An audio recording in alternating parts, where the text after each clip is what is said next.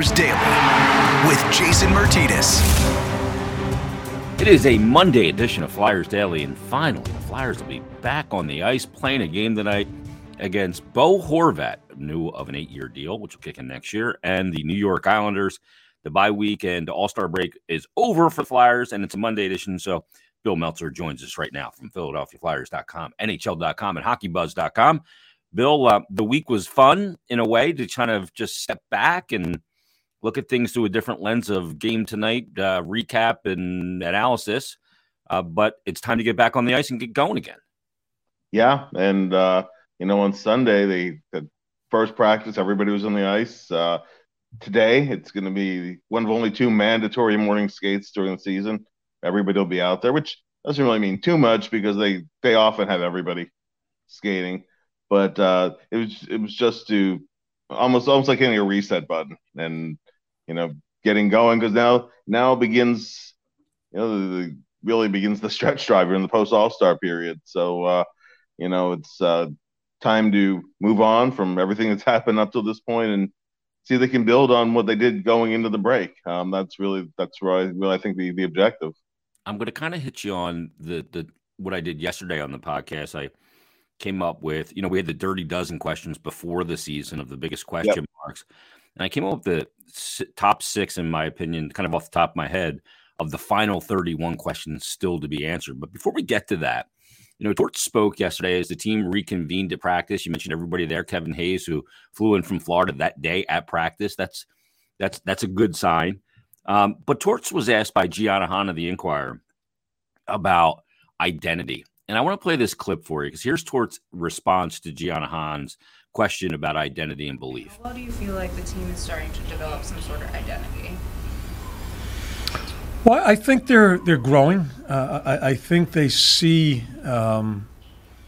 where we can be successful as far as the consistency, how we play, the areas that I think we've improved on, have to continue to improve on. I think with players, you need results, and for them to have a belief, and belief is the most important thing in developing an identity. And I thought as we went through the month, I just thought we were more consistent in who we were as far as the hardness of it. So hope it continues.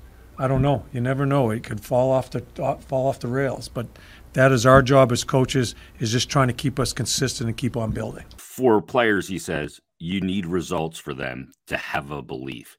Belief is the most important thing in developing an identity. Have they begun to develop this identity? Is it starting to take hold?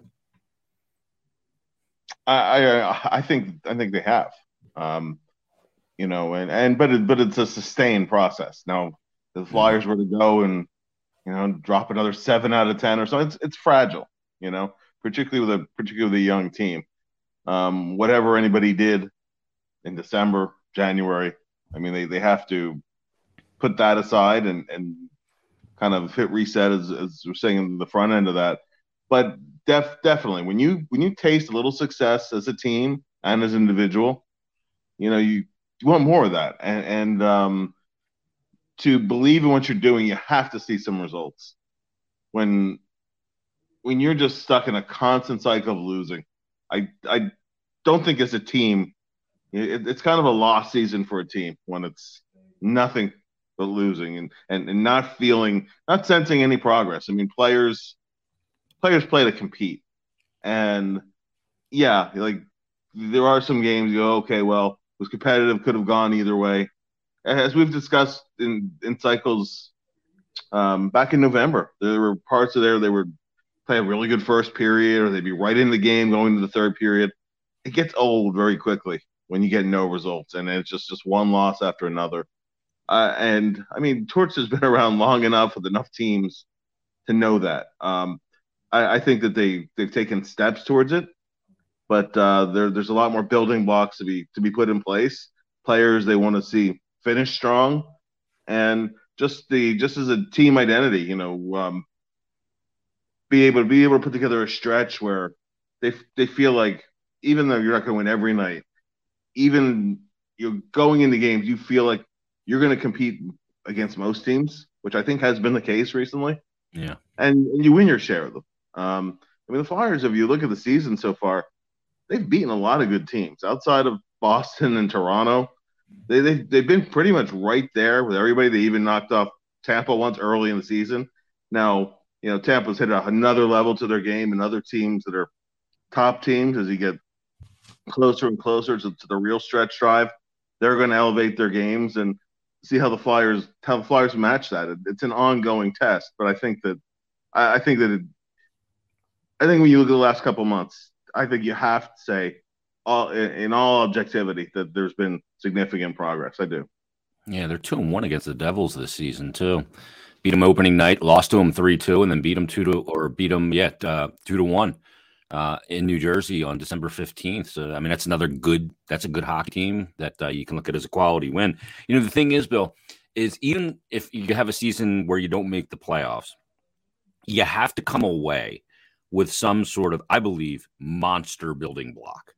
You have to come away with something substantial. It's why I'm not a big believer in tanking, because I think that instead of coming away with a monster building block, you're actually chipping away at the blocks that you do have. And I know the reward is Connor Bedard, and he's fantastic. But, to come out of this season, we have to find out if this resilience and this solidified standard makes it 82 games. And it's going to get interesting down the final 31, because presumably there's going to be some players moved out, like James Van Riemsdyk, who's a good leader in that room and a total pro. How does that affect guys that he's played with, like Morgan Frost and Owen Tippett? And you brought up players that need to finish strong, because that was one of the points I made. I highlighted 4 players in particular, Bill, that was a big question mark for me to finish this season strong. And they've had different seasons for a variety of reasons. It's Tippett, Frost, York, and Farabee. Farabee coming off the surgery. York starts the year in the Phantoms. Frost has had some wow moments and some head scratchers like that, behind the back turnover to Alex Ovechkin. And Tippett's been kind of back and forth as well. But when you look at it overall, these players through the final 31 are going to be big time decisions. And what they do over this final 31 may determine exactly where they stand. No question. No question. You want to exit the season saying, okay, these are guys that we are building around going forward. Nobody's accomplished enough that if they either backslide or they stagnate over the rest of the year, you would call it a successful season for them. I think that they've all shown the ability and the upside to be those guys that will be building blocks, even though they're not the primary pieces. You need those complementary pieces too. Yeah, and that's part of the thing why I'm against tanking. Also, is because if all you have is that one superstar and nothing around them, you're going nowhere fast, and it's going to take longer. It's going to take longer than it will trying to build through depth. Now maybe you don't finish it off either way, but that's you'll be back in the playoffs a lot sooner with a deeper and better team. And you can even look at it at any level of play. As fantastic as Bedard is, nobody's debating that. How's his junior team doing? Are they running away with the league? They're not. Right, yeah. And that's with hockey. That's the thing with hockey, is that it's not an individual sport; it's the ultimate team sport. And I think the goal for the Flyers is and needs to be continuing to put pieces in place. They should have a pretty good draft pick, regardless of where they end up. This is a pretty good draft at the top end, and there's some intriguing guys. Even if you don't end up ultimately getting Bedard, obviously that'd be the big prize, but there are other really good players. So, you keep building, keep putting pieces in place, you keep looking for veteran pieces you can get, hockey deals you can make. As the Flyers come out from a little bit of the cap hell that they're in, and it'll happen incrementally, it gets so much easier to make moves when you're not dealing from positional weakness. Yeah. And losing constantly and putting yourself in a spot where you basically have to take whatever's offered to you, that ultimately just keeps you in the same place. You're not gonna, honestly, like the Flyers, they did really well actually out of that Tippett trade, because they were dealing from a position of weakness with Giroux last year. Yeah, one team. And Tippett is turning out to be a nice player, and there's a first round pick on top of that too.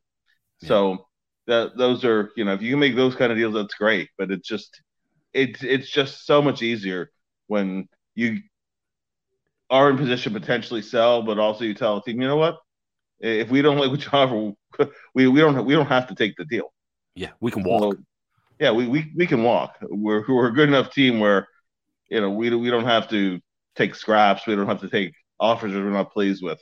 It's so much easier when you have a little bit of flexibility, and also when you're winning a little bit more, because winning teams look for players. Hey, this guy can come in and help. It's more attractive. And sometimes you get a player who's might be a good player, but he's just worn down from a losing situation. It's hard. It's hard for guys to get up for late seasons when you're out of contention, even into deadline time. I think you raised a great point, because if the Flyers do, and I think we both expect that they will sell some pieces off, and they're in seller mode as they get close to the deadline, and then you pass the deadline, and you kind of realize, well, the team really isn't going for it this year. Not that anybody expected them to go for it this year, but I think players always in their heart of hearts feel like, hey, why can't we? Why can't we go? We're in it until we're not in it. Right. We're in it until we're not in, exactly. So I think that will be another reset point.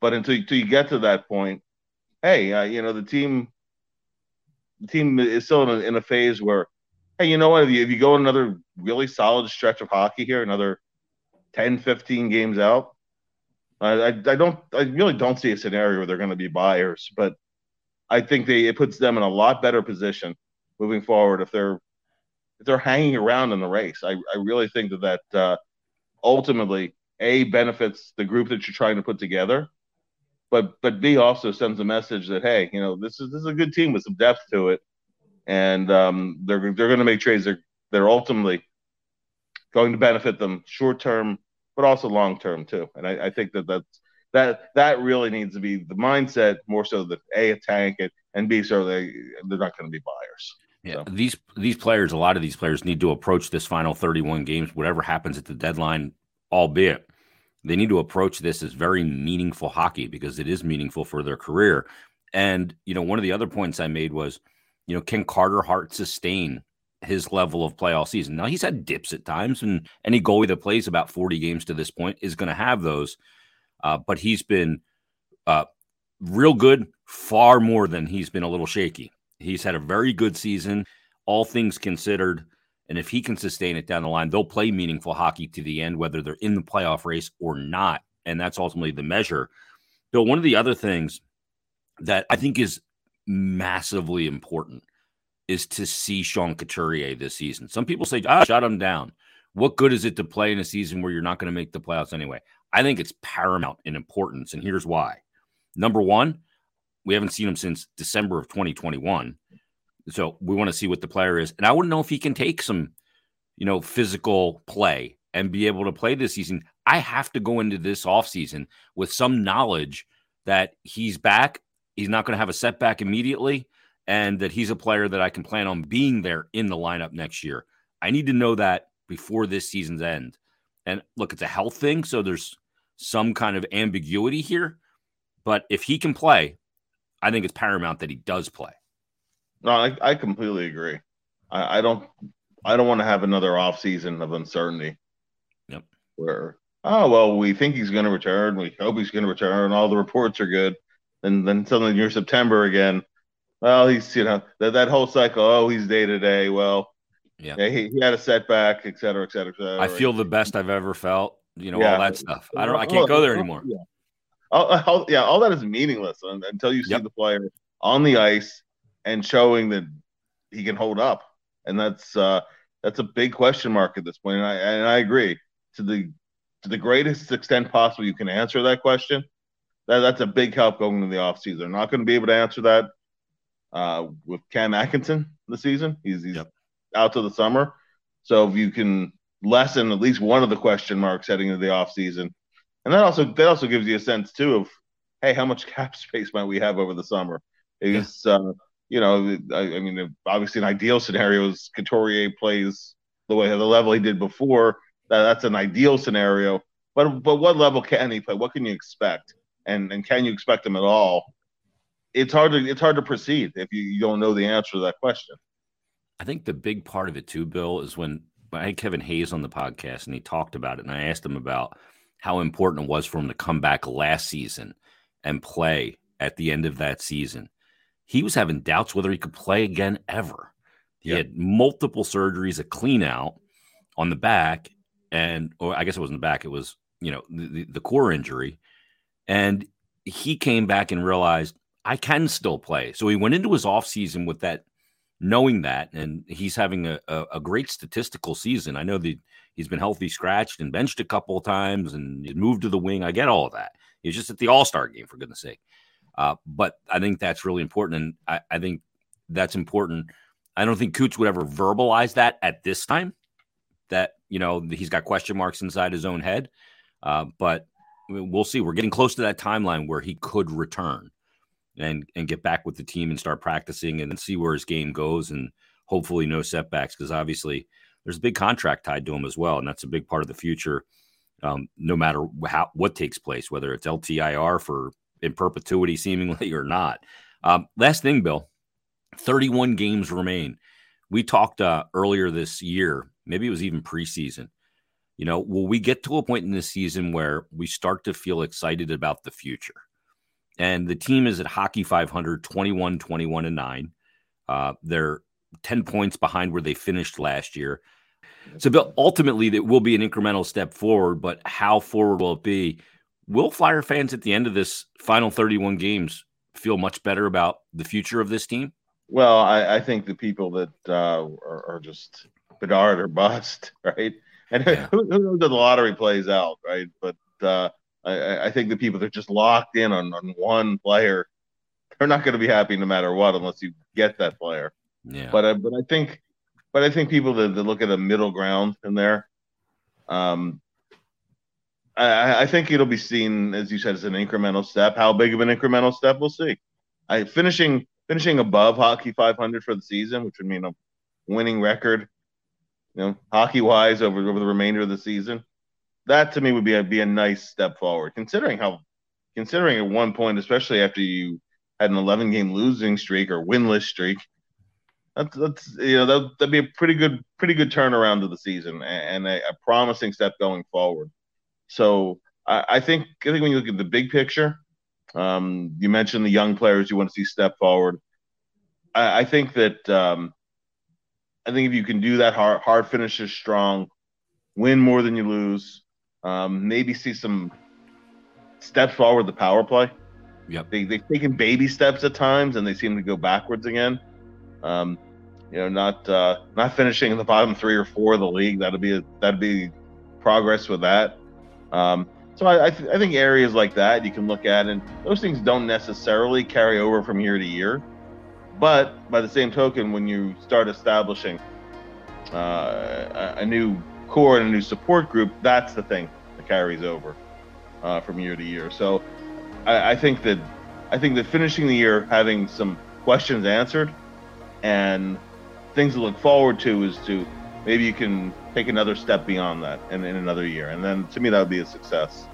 No question.